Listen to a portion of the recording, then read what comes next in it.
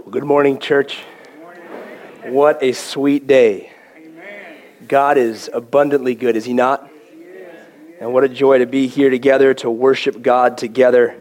This is one of those days that you just say, Lord, you are merciful, you are good, abounding in steadfast love. Before I begin, I'm going to call an audible. Can I have the elders come up to the platform? Ernie, Doug, and Phil, would you guys come up here? I'm going to tell you guys a story as they come up. Back in January, in the providence of God, you guys come up on the platform here. Come on. Yeah, come on up here. Back in January, in the providence of God, I taught at a chapel at Victory Christian High School, which is where our brother Daniel Kirk teaches. And I had known he was attending this ministry, and we'd go way back, and he said to me, man, Elk Grove Bible's looking for a pastor. And I had just had a conversation with my pastor a few weeks before that of, I'm praying about where God's going to take me. I don't know what that's going to be, but I know he's taking me somewhere. And so I was praying with my pastor about what's that going to look like. God, what are you going to do? So I had this conversation with Daniel. I didn't know anybody here except Dante. I knew Dante. So we met for coffee at our favorite shop, Temple. And we grabbed coffee together, and I said, Dante, what's going on at Elk Grove? Tell me about it. That was Tuesday. By Friday, which was January 27th, I think it was Thursday, I got a call from one of you guys, said, can you meet Friday afternoon? And I was like, oh, snap, that is quick. I mean, I was just like, shooting from the hip, like, is this what God's doing? And I'm meeting with all these guys. And what happened, men, was I met with you, and I went home and said to my wife, these are the kind of men I want to serve Jesus with. True story. I said, I don't know what God's doing, but if God takes us to Elk Grove Bible, I will gladly serve alongside these men. And I know that today, amen. Today, this church is excited. There's a building. There's a new preaching and teaching pastor. But about 1 year and 8 months ago, this church was ready to close down. And this was going to be a non-church. It was going to go away. And God raised up 3 men to shepherd this congregation. And I'm joining that team. All right? I'm not replacing that team. I'm not in charge of that team. I'm just part of that team. And I praise God for these men. I do. My heart is overwhelmed with gratitude because you stepped in and at great cost to your own schedules, time, sleep, stress levels. I mean, you said the gray hair, the baldness, whatever. You said, Lord, we are gonna be faithful because we think that you have a work to do here. And so I want to pray right now and thank God for these brothers. Would you pray with me?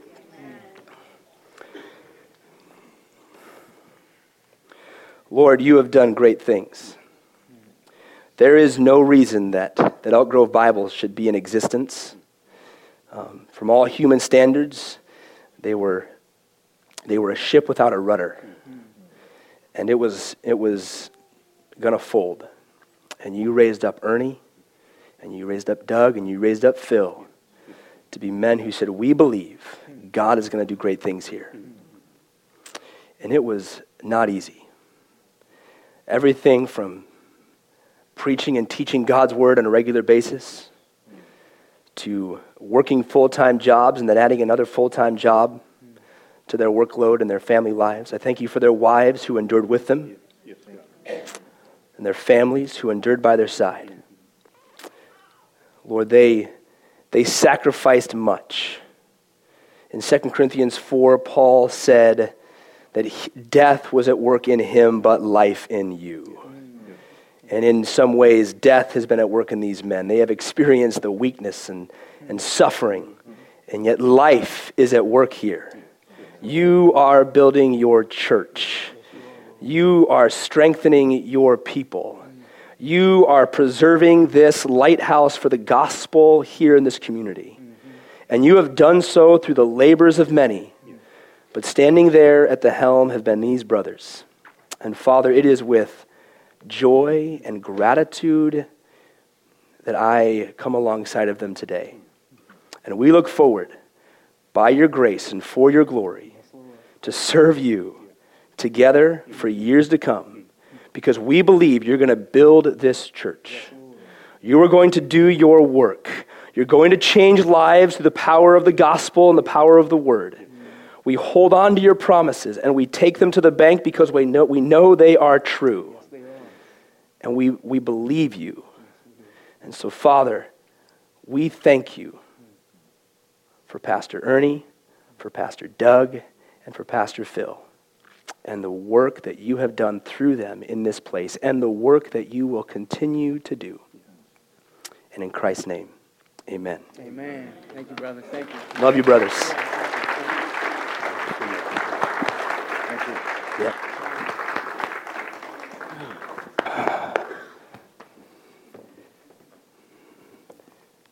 These are faithful brothers. God is doing good things. Just want to share with you quickly about my family. Most of you have met my wife. This is Caitlin. There's 4 little boys that are running around.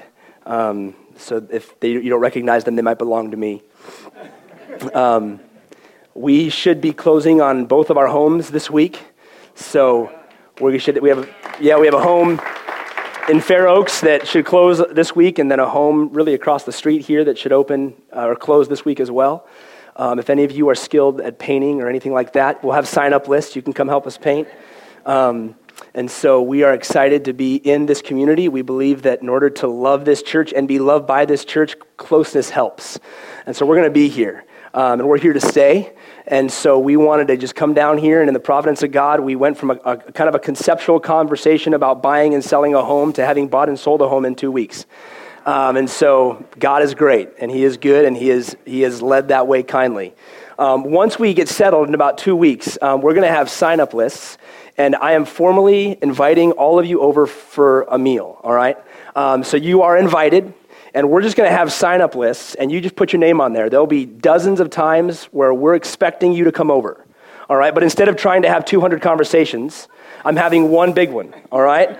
So we'll have that out probably in 2 Sundays, and it'll just be here in the foyer, and it'll just say sign up. It'll be everything. I think we're doing Saturday mornings, Sunday afternoons, Thursday nights, and you just pick one that's good for you. If you want to pick a couple, that's fine.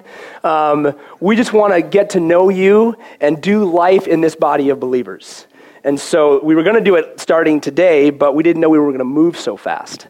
And so it was like, we should probably take a few weeks to actually pack our stuff up, because if you came over now, we've got boxes everywhere. And so Lord willing, within a few weeks, we'll be settled and can begin having you in our home and just doing life in the body of Christ, which is what God calls us to do. Amen?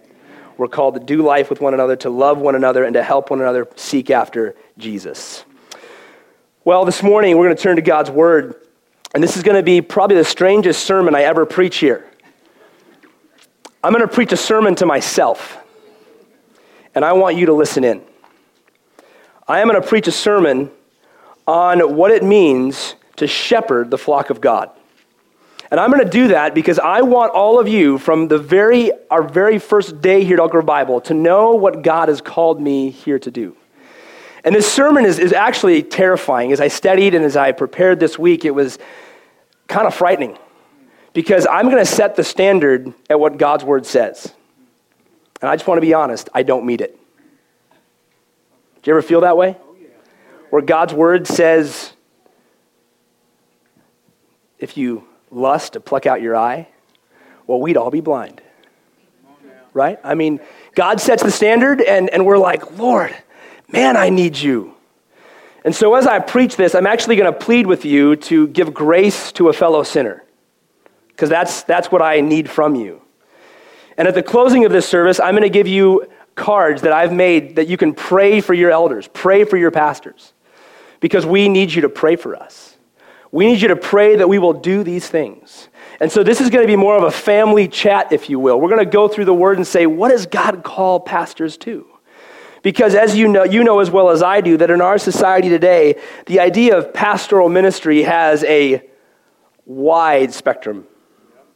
Corporate executives, CEOs, slick talkers, looking good on stage, knowing when to crack the right joke and make everybody laugh at the right time. And you could just keep going with that list of all these things that the world says this is what it means to be a pastor. And God's list is actually radically different and radically better.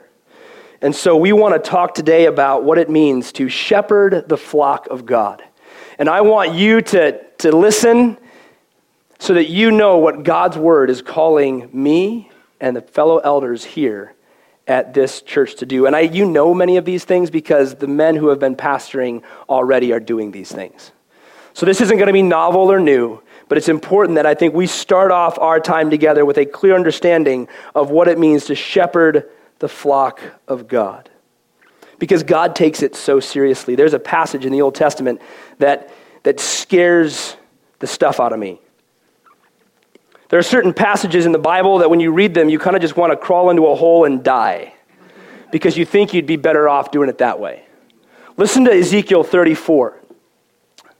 And the word of the Lord came to me, Son of man, prophesy against the shepherds of Israel. Prophesy and say to them, even to the shepherds, thus says the Lord God, ah, shepherds of Israel, who have been feeding yourselves, should not shepherds feed the sheep? You eat the fat, you clothe yourselves with wool, you slaughter the fat ones, but you do not feed the sheep. So they were scattered because there was no shepherd, and they became food for all the wild beasts. My sheep were scattered. They wandered all over the mountains and on every high hill. My sheep were scattered on the face of the earth with no one to search for them, no one to seek after them. Therefore, you shepherds, hear the word of the Lord. Behold, I am against the shepherds. Okay, I'm done. Right? I mean, that is God's heart towards those who shepherd the flock of God. It is a topic worth us addressing because God cares deeply about his people, and we are his people. And so we must care about how God cares for his flock. The word to pastor is actually the Greek word for shepherd. It's the same word. And it's the Old English word is changed. It was to put out to pasture. And we've shortened it to the word pastor. All it means is that you are one who shepherds the flock of God. It's really basic and really simple. And that's what the calling is to care for, as a shepherd cares for sheep, to care for the flock of God. So if you have a Bible, and I hope you do, go to 1 Peter chapter 5. 1 Peter chapter 5. We're going to be all over the Word of God this morning, but our primary text will be in 1 Peter chapter 5. Let me read verses 1 to 3 of 1 Peter chapter 5. So I exhort the elders among you, as a fellow elder and a witness of the sufferings of Christ, as well as a partaker in the glory that is going to be revealed, shepherd the flock of God that is among you, exercising oversight, not under compulsion, but willingly, as God would have you, not for shameful gain, but eagerly, not domineering over those in your charge, but being examples to the flock. There's one point this morning with 6 subpoints, okay? The one point is this, to shepherd the flock. What does a shepherd do? He is called to shepherd the flock of God. The command is clear in this passage. Verse 2 begins with it, shepherd the flock of God that's among you. And the language there is really complicated, but the point is this, shepherd the flock of God, which you're a part of. That's the point. You're one of God's flock, and you're called to shepherd God's flock. So shepherd the people that are just like you. Sinners saved by a gracious and good God. That's the point. Shepherd the flock of which you're a part. So let's look at these 6 points together of what it means to shepherd the flock. And we see them in this text and all over the scriptures. Number 1 is to love genuinely. A shepherd loves genuinely. If a shepherd does not love his sheep, well, he should probably get a different job. If he hates his sheep, then he's not going to make a good shepherd. And so in order to shepherd the flock of God, it requires deep and enduring love. Now, as Christians, we're called to love one another. Absolutely. This is an outflow of that we are called to love one another, and therefore a shepherd is called to love the flock. Verse 2, exercise oversight in 1 Peter 5, not under compulsion. This isn't by force. This isn't like, Mom, I really got to eat my broccoli. That's not what shepherding is. It's not like, oh God, my arm is twisted up behind my back and I hate this. Not under compulsion, but out of genuine love, you serve the flock of God. Jesus, the chief shepherd, Mark 10:45 says, he came not to be served, but to serve, and to give his life a ransom for many. He was the quintessential example of shepherding love, sacrificial love, serving love. And so the heart of a shepherd is to love the sheep. It's selfless. Isn't that the mark of genuine Christian love? Not what I get from you, but how I can love you, how I can care for you. And we're really good at loving when we get something. Aren't we? I mean, when you give to me, I'm much more eager to love you back. But isn't it hard sometimes to love fellow believers? I mean, there's really, if we went through this room, there's no reason that we should be here together except for Jesus. We have different political views. We have different diets. We have different exercise patterns. We have different careers. We have different opinions about everything. But we love Jesus. And therefore, we can love one another. And that's what shepherding love should example. It should be we love one another, we serve one another, not because I am forced to, but it's a privilege. The difference between duty and delight are massive. We don't love out of duty. We have been loved by a great God, and therefore we love. It's a delight. I love John Piper's classic illustration on buying flowers for your wife on Valentine's Day. And she says, why did you do it? And your response is, well, because I had to. It's Valentine's Day, and my phone dinged with a reminder that on Valentine's Day, you buy flowers for the woman you love. Yeah, good luck, right? You're going to get the flowers across your face. It's a duty if that's your response. But delight motivates action. Why did you do this for me? Because I adore you. Because I love you. And the call here to shepherd the flock is to love genuinely, and it's a serving love that is a joyful privilege. It's also a sacrificial love. It's a serving love, but it's a sacrificial love. 2 Corinthians chapter 4. I referenced this in my prayer for the fellow pastors here at Elk Grove Bible. 2 Corinthians chapter 4 is one of my favorite texts in all the scripture. Listen to these words, beginning in verse 7. We have this treasure in jars of clay to show that the surpassing power belongs to God and not to us. We're afflicted in every way, but not crushed, perplexed, but not driven to despair, persecuted, but not forsaken, struck down, but not destroyed, always carrying in the body the death of Jesus, so that the life of Jesus may also be manifest in our bodies. For we who live are always being given over to death for Jesus' sake, so that the life of Jesus also may be manifest in our mortal flesh. So death is at work in us, but life in you. Did you get? I mean, Paul is not trying to say, hey, look at me, I'm a great guy. He's simply saying, to shepherd the flock, this is what it's going to take. It's going to take, at times, feeling like you're crushed, like you're perplexed, like you're forsaken, like you're struck down, carrying in your body the marks of the death of the Savior. But do you see what he says in verse 12? It's worth it because of Jesus. That's his point.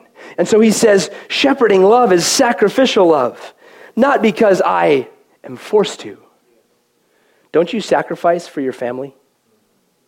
I mean, if I got up every day and went to work saying, oh, it's so dumb. I have to work to pay for my family's bills. If I just didn't have a family, man, I could work less and have more money. Well, it's a terrible husband, a terrible father. It's a sacrifice to work 40, 50, 60-hour weeks. But you love them and you do it with joy for them because you want to care for them. That's what he says as the shepherd. He says, you love the church. And so you joyfully sacrifice for them as our Savior sacrificed for us. And so Jesus is worth it, and therefore there's a call to sacrificial love. And I know I'm preaching to my own heart this morning, but I hope you're picking up on the tones that apply to all of us. Because we are called to love one another in a self-sacrificial, self-dying manner that apart from Jesus is impossible. We don't do that apart from Jesus. We only love when we get. But in Jesus, we actually can love when we get nothing because it's for him and his name and his glory. And underneath this point of loving genuinely, we must say this, that shepherding love prays earnestly. I want you to know and I want you to pray for me that my love for you will move me to pray for this church, that your pastors, your elders will pray for this flock. Jesus in John 17, it's actually the Lord's Prayer is not Matthew 5. The Lord's Prayer is John 17, when Jesus cried out to his heavenly Father the night before he was taken to be crucified. And you know what he prayed for? He prayed for his sheep. He prayed for his disciples. And then I love what he prays for in verse 9. I'm not praying for the world, but I am going to pray for those whom you have given me, for they are yours. I believe Jesus in John 17:9 prays for all believers of all time, which includes us, who will follow him. He says, there's a world out there, but there are those who will be saved. I'm going to pray for them. And he continues, as we know from Hebrews, he continues to live to intercede for us. He is the great high priest, the chief shepherd, and he prays for his sheep. He prays for his own. And so, genuine love prays for the church. I want you to know that your pastors want to pray for you. Come to us and say, hey, can you pray for me? Pray for these trials that we're going through. Maybe they're financial. Maybe they're trials at work. Maybe they're in your marriage or your family or extended family. But that's what we do for one another. We pray for one another. And so our commitment is to pray for you. So under shepherding the flock, we are committed to loving the church. Well, secondly, we are committed to protecting the church faithfully. One of the essential job descriptions of the shepherd was to protect the flock. I mean, just think about it. Sheep need protection. Now, I kind of grew up a redneck, as I've shared with you before. We had a farm, we had animals. I never had sheep, but I've been around them enough to know they're dumb. And I'm not saying you're dumb, okay? I'm saying those sheep are dumb, all right? Sheep, it's interesting that in the Bible, God calls all of us sheep. I wish he would have picked a different animal because sheep aren't the brightest color in the box, tool in the shed. They're struggling. If you don't lead a sheep to food, they won't eat, they will die. It's a true story. They won't find food. They will die. If you don't take them to water, they won't find it. They will die. I've read stories of sheep literally being scared to death. Like they get frightened and they die. Like their heart stops. The shepherd protects the sheep. The shepherd looks out for the sheep at every turn. And this is just so unpopular in our day. Today, shepherds tell you things like your best life is now and every day is Friday. Shepherds say things that you should just think better thoughts about yourself and the power of positive thinking. They say that you're really a good person. You just need to find that inner goodness, and then you'll get better one day. They build you up and butter you up to get things from you. They are peddlers of the truth. Shepherds are committed to protecting the flock. Remember David? Saul, can you do this? Well, I don't know. I don't know if I can, but I've killed a lion and a bear. This is not with his 45. This is with his stick. Like, I protect my flock. No matter what is coming, I'll put my life between the flock and the enemy to protect them. That's what a shepherd does. And there's two key ways a shepherd protects the flock. First, he protects the flock by confronting false teaching and false teachers.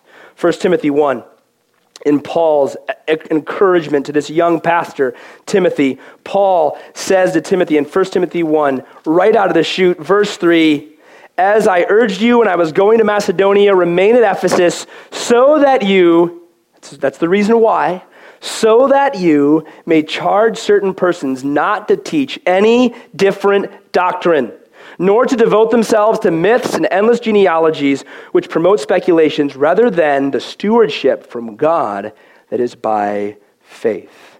In our culture of relativity, in our culture of tolerance at any cost, it is highly unpopular to call out false teaching.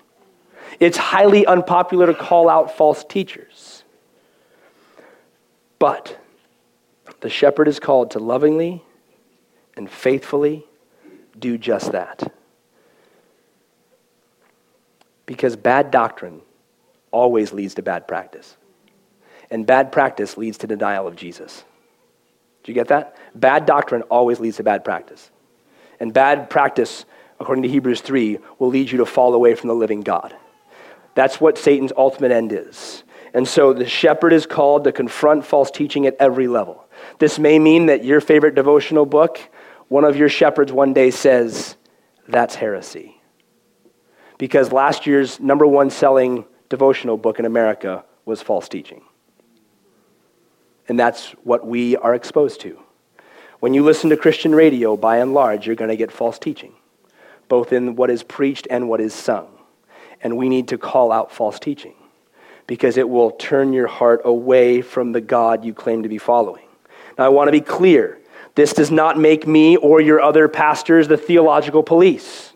We're not going to be trying to say, hey, EGBC, we've got it all dialed in. We have no theological problems. We've got all the answers. Not at all. We have theological charity. There are areas we're going to say, hey, we can disagree and love Jesus together. But when a man calls the church office and says, I don't believe in the Trinity, but I want to come to the church, hey, I'm sorry. We believe in God the Father and God the Son and God the Spirit. Right? We don't deny those things. When somebody says, hey, you know what? I really believe that if you give me your money, God will make you rich. Sorry, you're a false teacher, and you have no place here. If you want to come and submit to God's word, that's fine, but we're not going to give you a platform of influence.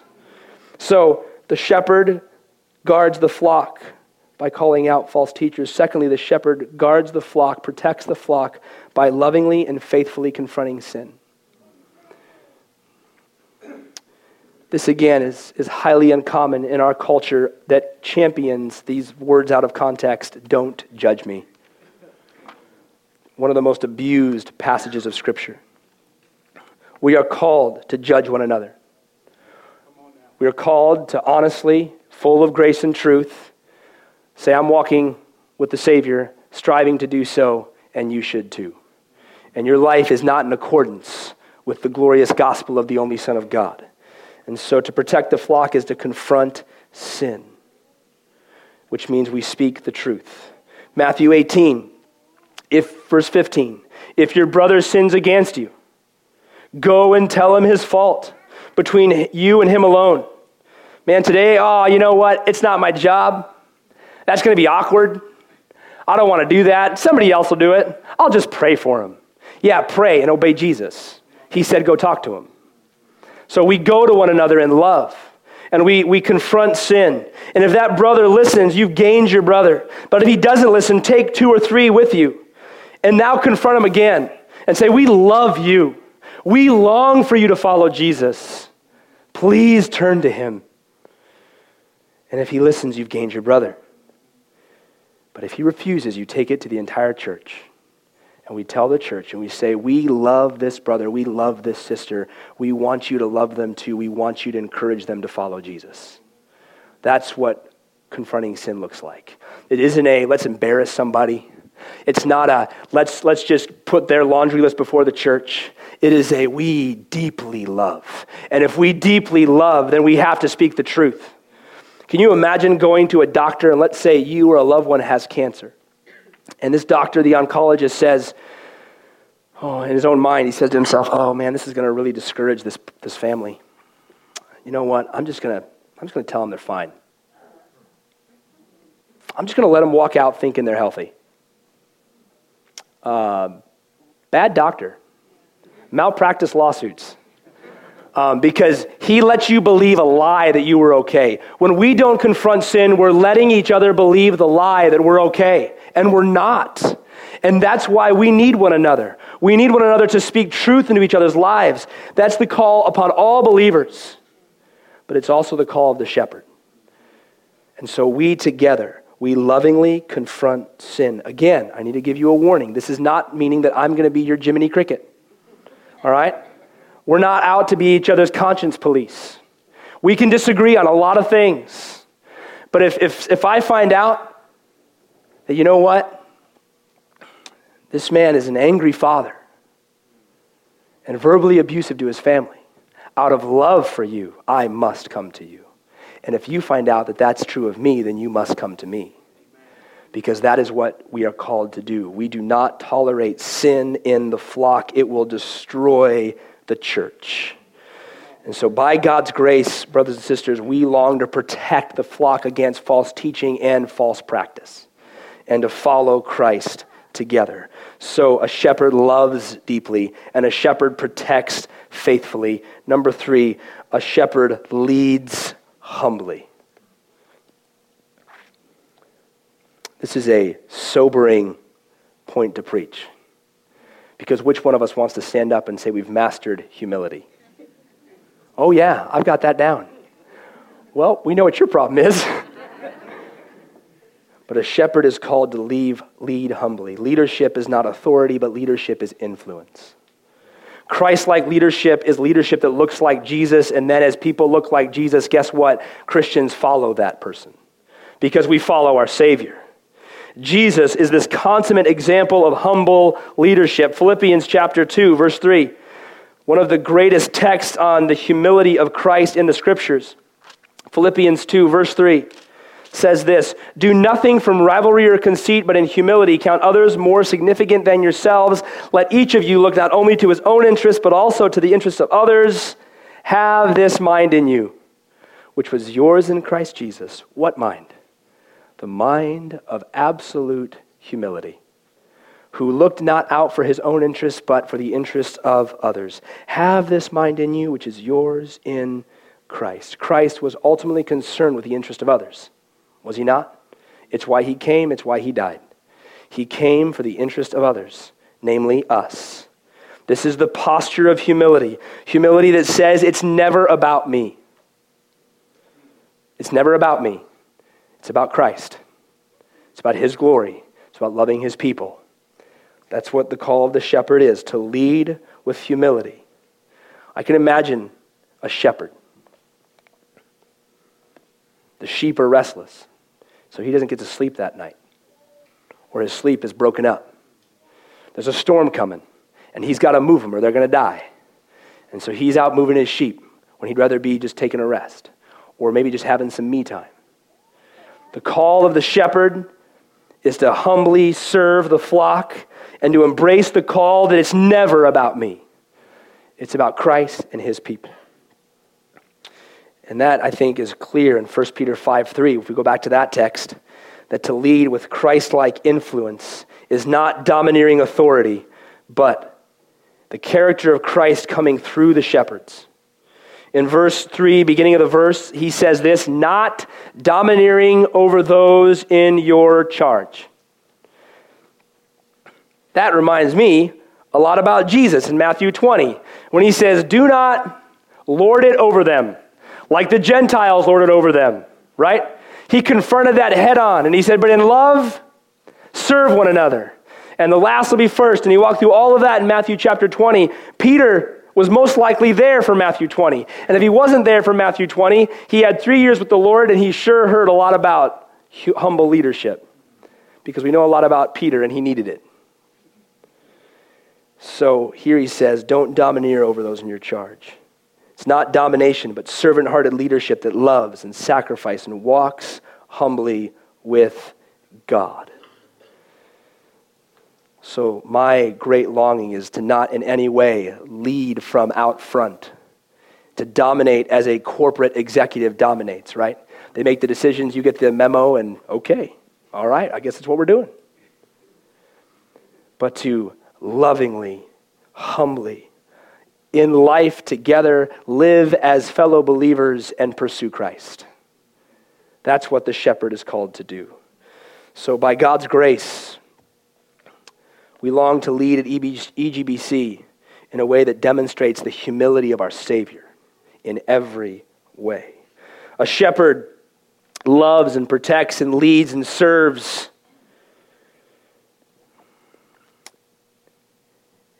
And he goes after the flock. We have here to serve joyfully. Think of me of Christ's parable of the 99 and the 1. If a shepherd does not serve joyfully, he's going to be like, hey, you know what? It's better to have 99 than lose that guy. All right, so you know what? See you later. I've got all but one, I'm solid. And Jesus says, no, a shepherd serves joyfully. Christ, the chief shepherd, the greatest example of serving joyfully. A verse that I delight in is Hebrews 12:2. He went to the cross with joy. Listen to these words. Looking to Jesus, the founder and perfecter of our faith, who for the joy that was set before him endured the cross, despising the shame, and is seated at the right hand of the throne of God. Jesus, the shepherd of our souls, went to the cross with joy. There's nothing joyful about the cross. Nothing. The greatest tool of torture ever invented in human history, second to none. And he goes to the cross with joy because there was something set before him, the exaltation of the Father and the redemption of his people. And so he went with joy. And so here we see that a shepherd serves with joy, even to the very end. It's not by force, but joyful privilege. Back in 1 Peter 5, the end of verse 2.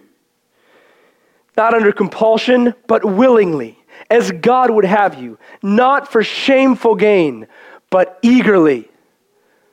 I eagerly do things I delight in. So do you. You eagerly do what you delight in, and you begrudgingly do what you hate. Oh, I got to get out of bed again? Seriously? Not like it didn't happen yesterday, or the day before that, or the day before that, but you still hate it. Right? We don't delight in the things we hate. But he says here, do it willingly, do it eagerly, because it delights you. It's what gives you joy. Because it's what consumes your affections. So Peter here calls upon the under-shepherds of Christ's church to do the same, not under compulsion, but with joyful willingness. And so here, the pastors at Elk Grove Bible, we long to shepherd the flock with joy. And so we've looked at loving the flock, protecting the flock, leading the flock, serving the flock. And now we get to our fifth point, that a shepherd is called to preach the word of God, is to preach the word of God. 2 Timothy chapter 4. Feel free to turn over there. 2 Timothy chapter 4.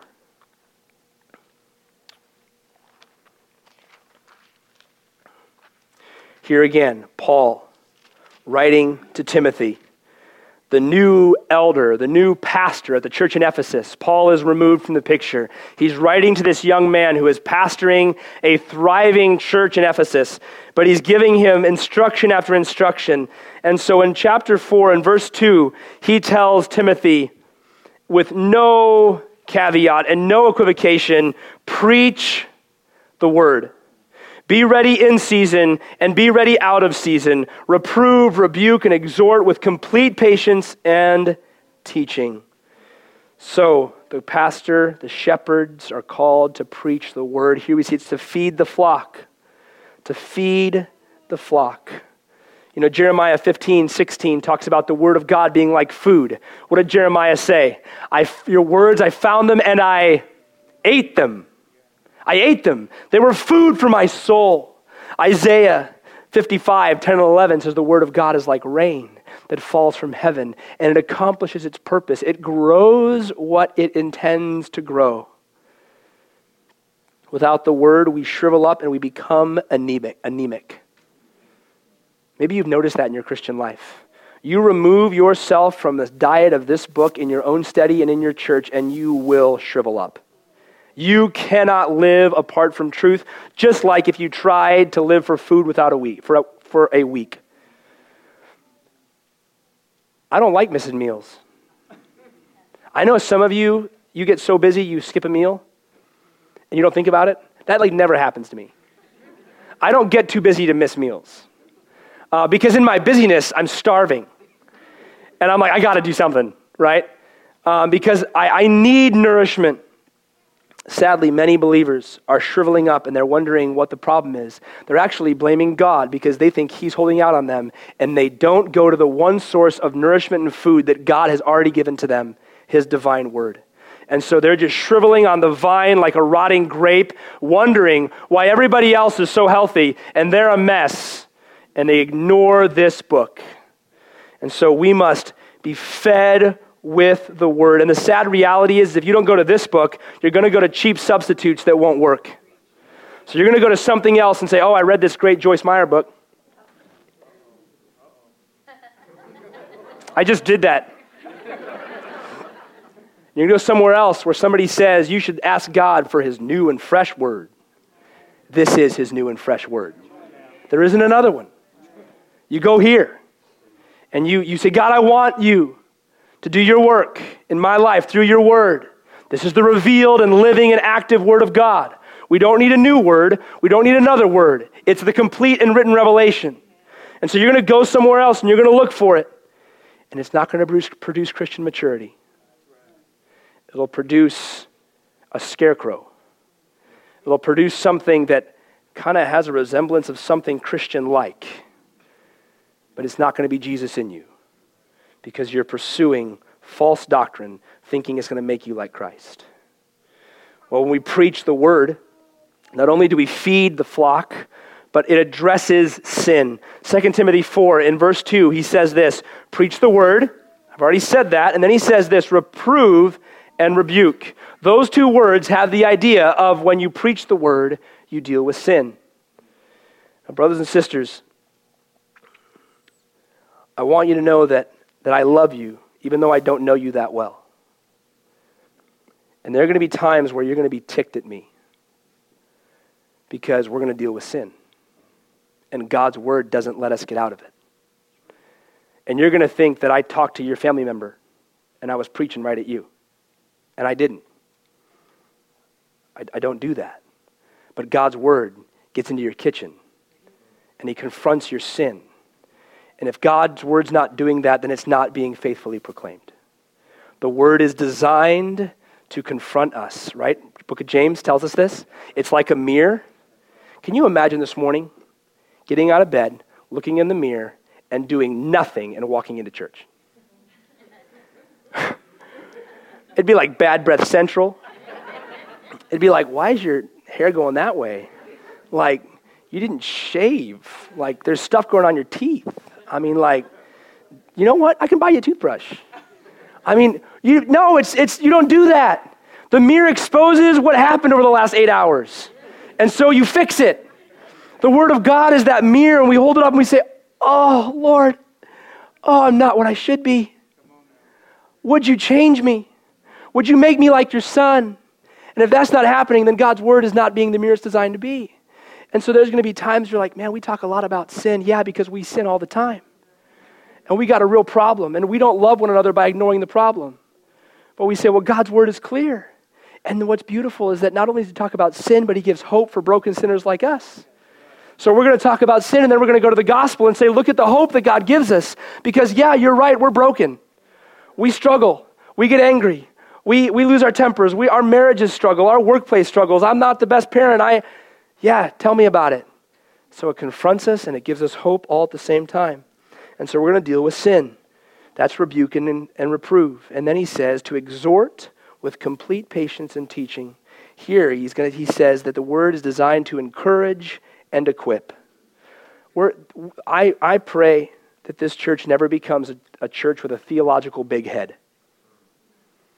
You ever see those like caricatures, like you get the state fair, like this tiny little body and the giant head, and it looks like the head's about to fall off?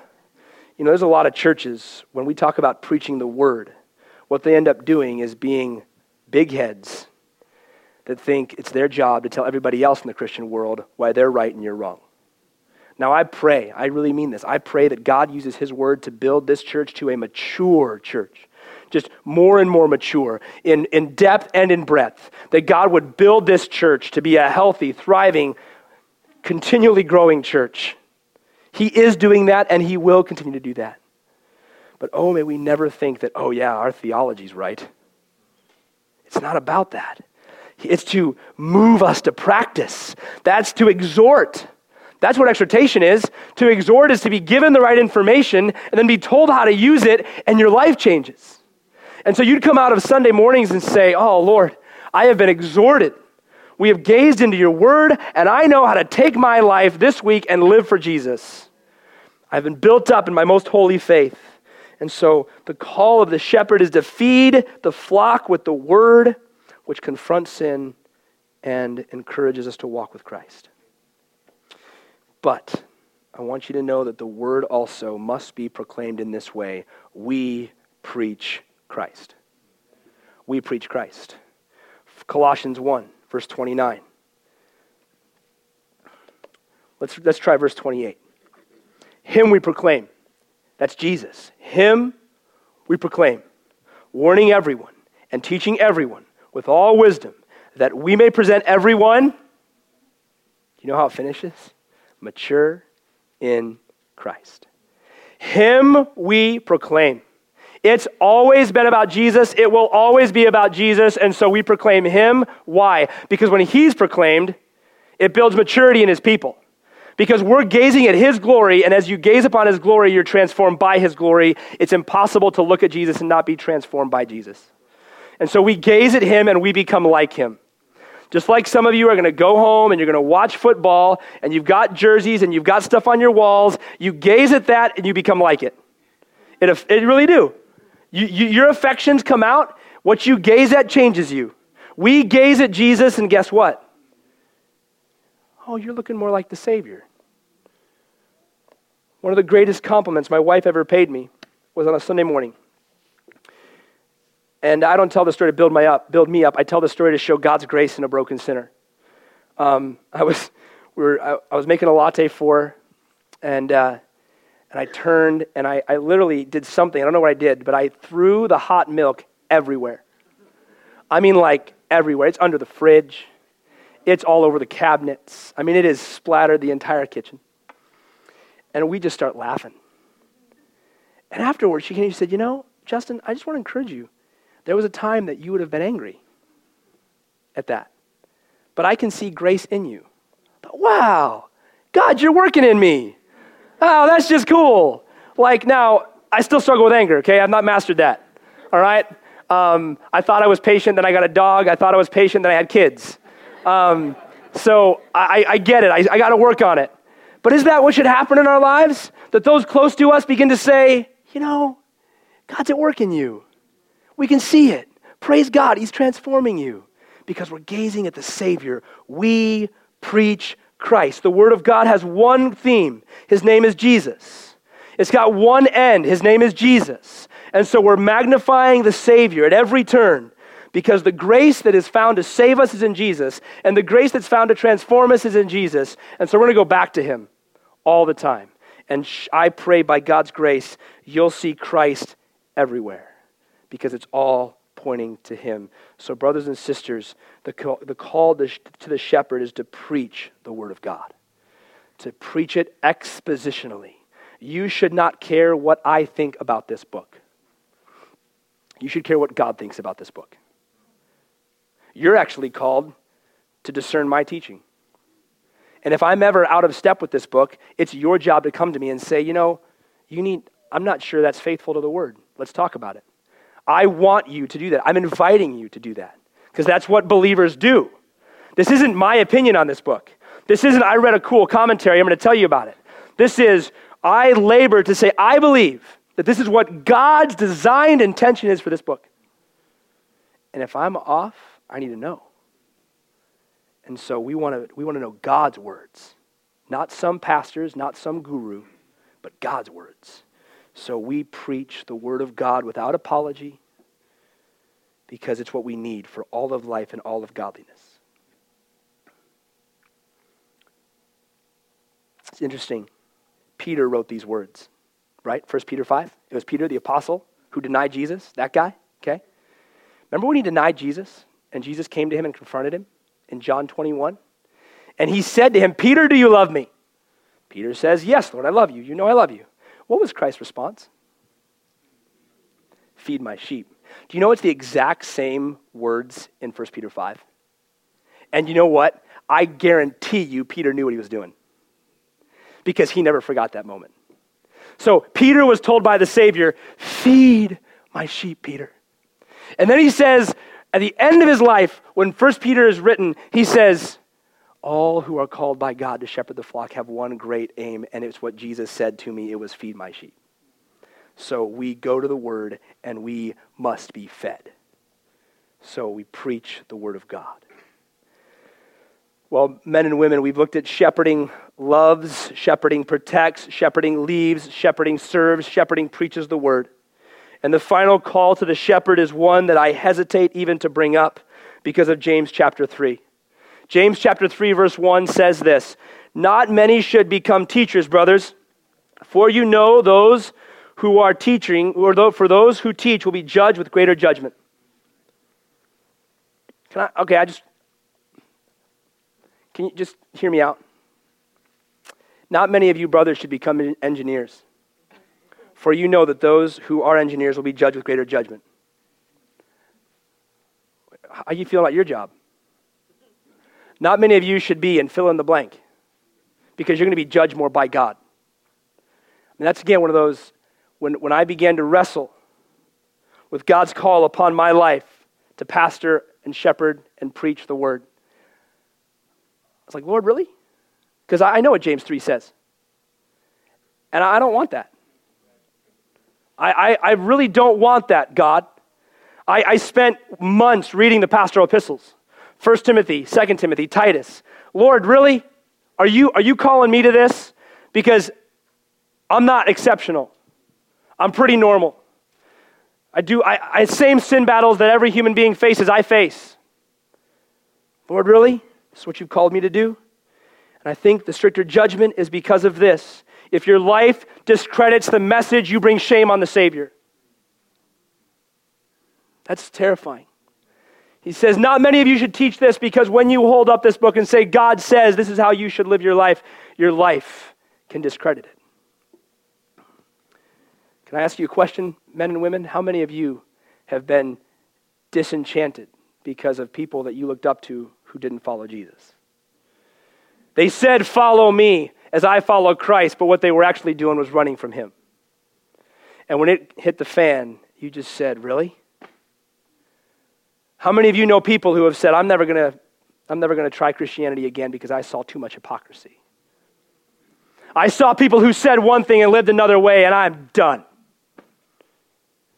And James 3 says, don't become a teacher, because there's stricter judgment, because if your life discredits the message, you will bring shame and reproach on the name of the Savior. And so I'm going to walk through this briefly as we conclude. But I want you to know that I'm not preaching this because I've arrived. I'm preaching this because you must know what God says. And so here he says, shepherd the flock. And in verse 5 of 1 Peter, he says that you are to be an example to the believers. He says you're an example to the believers. And that's where I think Peter understands this point. Number 6 is to live blamelessly. The word in 1 Timothy chapter 3, 1 Timothy 3, is that an elder, an overseer, a pastor, he must be, what is the word? You know it? Above reproach. The word above reproach is an interesting Greek word. It's essentially the idea of having no handles. It was used of a teapot or a jug, that you didn't have a handle on the jug. And the point is, there was nothing to hold on to. You would not be able to look at the life of an elder or a pastor and say, Jesus hasn't changed them there. The message of the cross doesn't work there. Oh, he preaches like Christ is sufficient. He preaches like grace is enough. But when it comes to his life, God doesn't work. It's a handle. And so the word blameless is to have no handles, that nobody could hold on and say, yeah, I don't know. All that's just good talking, but it doesn't really work. If you look at 1 Timothy chapter 3, Paul's list is interesting. He says that if anybody wants to be an overseer, the idea of elder, pastor, he must be above reproach. The husband of one wife, sober-minded, self-controlled, respectable, hospitable, able to teach, not a drunkard, not violent but gentle, not quarrelsome, not a lover of money. He must manage his own household well with all dignity, keeping his children submissive. For if someone does not know how to manage his own household, how will he care for God's church? He must not be a recent convert, or he may become puffed up with all conceit and will fall into condemnation of the devil. Moreover, he must be thought well of by outsiders, so that he may not fall into disgrace, into a snare of the devil. So my striving is to walk in blamelessness, is to walk in such a way, as all of the pastors, elders here would agree with, that the name of Christ would not be smeared, that there would not be reproach upon the Savior. You know what's interesting? I actually believe that 1 Timothy 3 is the list of godly character that every Christian should aspire to. Every Christian should aspire to that list. But brothers and sisters, I'm going to share this with a sober heart. If I don't match up to that list, if our pastors don't match up to that list, then we should not be in that position. You should ask me to leave, because this is not negotiable. God says this is the call of God. A pastor must live in such a way that is blameless. Now, I need to caveat that. I need you to help me walk with Christ. Hebrews 10 says that we push one another to love and good works. We provoke one another to love and good works. So you're gonna live life with me and my family. We're gonna be in the lives of this church as best as we possibly can. We strive to live lives that are totally open books. We really long to hide nothing, to live with absolute integrity, like Paul said in 2 Corinthians 4:2, that there is nothing to hide. Which means you're going to come alongside me and say, brother, I think you can be more faithful here. The point of 1 Timothy 3 is not perfection. It's there's no rebellion in my heart that says, I don't care. I don't care. I don't want to hear from you. I'm fine. The response of the shepherd is, oh, thank you. Thank you. You're right. I want to be more like Jesus. I want to pursue him. And so I need you to do the very things that we're called to do to all this church, to one another, each other, that we provoke each other to love and good works.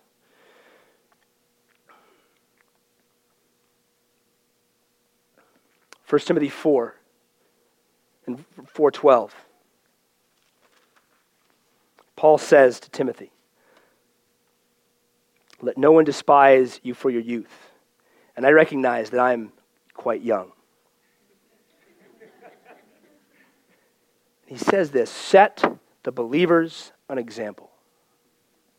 And here's what I want to put before you today. I believe the call of 1 Timothy 3 to live blamelessly is that you will be able to say, I can follow the pastors and elders of my church as they follow Jesus. That's the point. I want to follow Jesus. And I hope and pray that you could look and say, hey, I'm going to follow Jesus like that. But guess what? I'm just like the rest of us. So there's going to be ways that I'm not following Jesus. So I'm not going to stand here and say, hey, follow me. I'm not Moses. I'm not a prophet. Right? We're all in this road of sanctification together. But like Paul said, follow me as I follow Christ. That's what we should be aspiring for all of us. That you could say to the person next to you at EGBC, we're fighting for Jesus together. Let's mutually encourage one another. And there's going to be areas that I'm going to follow you. I'm going to say, man, I love the way you lead your family. Can I follow you as you follow Christ? And there's going to be ways you're going to say, Pastor Justin, I love the way you do this. Can I follow you as you follow Christ? That's the goal of the shepherd, to walk blamelessly. The flock would see Christ. At the end of the day, it's not about me or any of the other pastors and elders here. It's about you seeing Christ. And the message of the cross that is proclaimed being backed up by lives lived to the glory of God. That you can say, he doesn't just say that, but we see Christ transforming him. That the message of the cross is not smeared. I told you when I started, this would be a strange sermon. A sermon where, like a pole vaulter, which I don't pole vault. I'm far too short to pole vault. And I weigh far too much to pole vault. But a pole vaulter has a standard. This would be like me setting the standard at the Olympic level. I think it's close to 17 feet. And say, okay, Justin, go ahead. Good luck. But for the grace of God. So this morning, I wanted to take us through the scriptures and say, here's the standard. Here's what God called shepherds to be. Not so that you can sit in judgment over me for my failures, but that you can know this is what I strive after. And I am pleading with you to give grace, as we will strive to give grace to one another and say, oh Lord, thank you for exposing sin. Help us to pursue Christ more faithfully, more fully, as we live our lives out for the glory of Christ. So I plead with you, don't be looking for areas to say, oh, he blew that one. But to say, we're praying that these things would be true. And so I've asked the ushers to hand out a prayer card that I made. It's a prayer card for the whole church, so everybody take one. And on this prayer card, I listed 1 Thessalonians 5. Yeah, right now, go ahead, pass them out. I listed on here 7 prayer requests. They're the 7 points from this morning. I want you to take it. I want you to put it in your Bible or put it on your fridge. It's 1 Thessalonians 5:1. Paul simply said, brothers, pray for us. I love that. Here's the Apostle Paul. He's like the Christian Michael Jordan. I mean, the guy is the greatest apostle in many ways. He started like most of the New Testament churches. He wrote a third of the New Testament, and he says, would you pray for me? I need you to pray for me. And so I'm giving you this morning because I'm going to beg you to pray for me. Pray for all of your pastors. Pray for all of your elders. Pray that we would shepherd the flock. Pray that we would not love ourselves, but love the flock. Pray that we would be committed to protecting the flock even when we don't want to. Pray that we would lead with humility and that God would expose the pride that's in our hearts and he would enable us to lead with Christ-like humility. Pray that we would serve with joy, that it would not be under compulsion or by necessity or by like force, but with joyful serving the flock. Pray that we would preach the word and only the word, and that we would, till the day Jesus calls us home, would preach the whole counsel of God. And pray that by the grace of God found in Jesus, we will live blameless lives, so that the message of the cross is never discredited in any way. That's what we need you to do.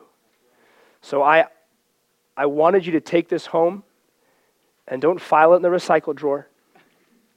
I want you to take it, and I want you to be committed to praying for your pastors and your elders. This is what we long for you to do for us. Well, let us pray together.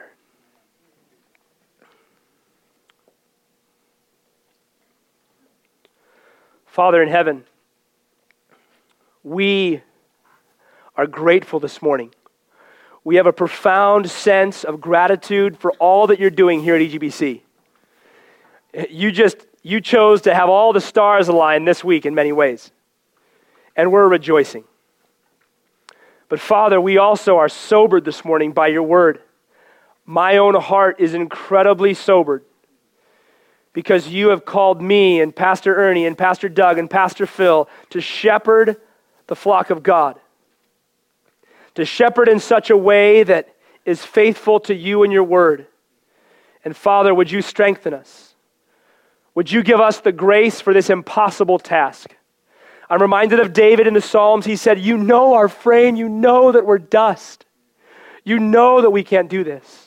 And yet I know that Titus 2 is clear. The grace of God that saves us is the grace of God that transforms us. Saving grace is equipping grace, is enduring grace.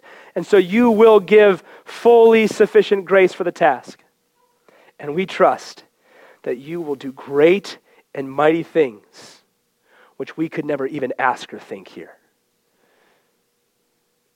So to the one who alone is worthy and who alone is sovereign and who is good and gracious and abundant in steadfast love.